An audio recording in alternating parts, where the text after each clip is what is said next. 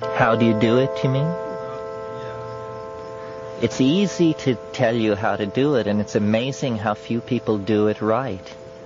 You do it in darkness, on an empty stomach, in silence, and alone.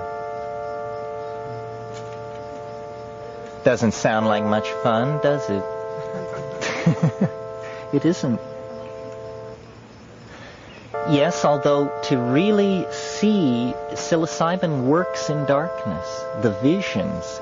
I mean, a full moon night is absolutely stunning on a psychedelic, no question about it. But the Mazatecans and Zapotecan Indians, all the ayahuasqueros we ever dealt with in the Amazon, it was all about getting into the hut, closing the door, blankets over the windows, dousing the light. They didn't do it alone. They did it in large groups, and it's all for himself, yeah.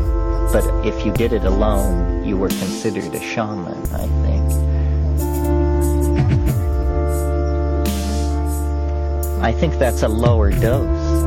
Most people who take mushrooms and claim knowledge of what mushrooms are about are talking about the 2 to 3 gram level. The game doesn't begin till you reach 5 grams.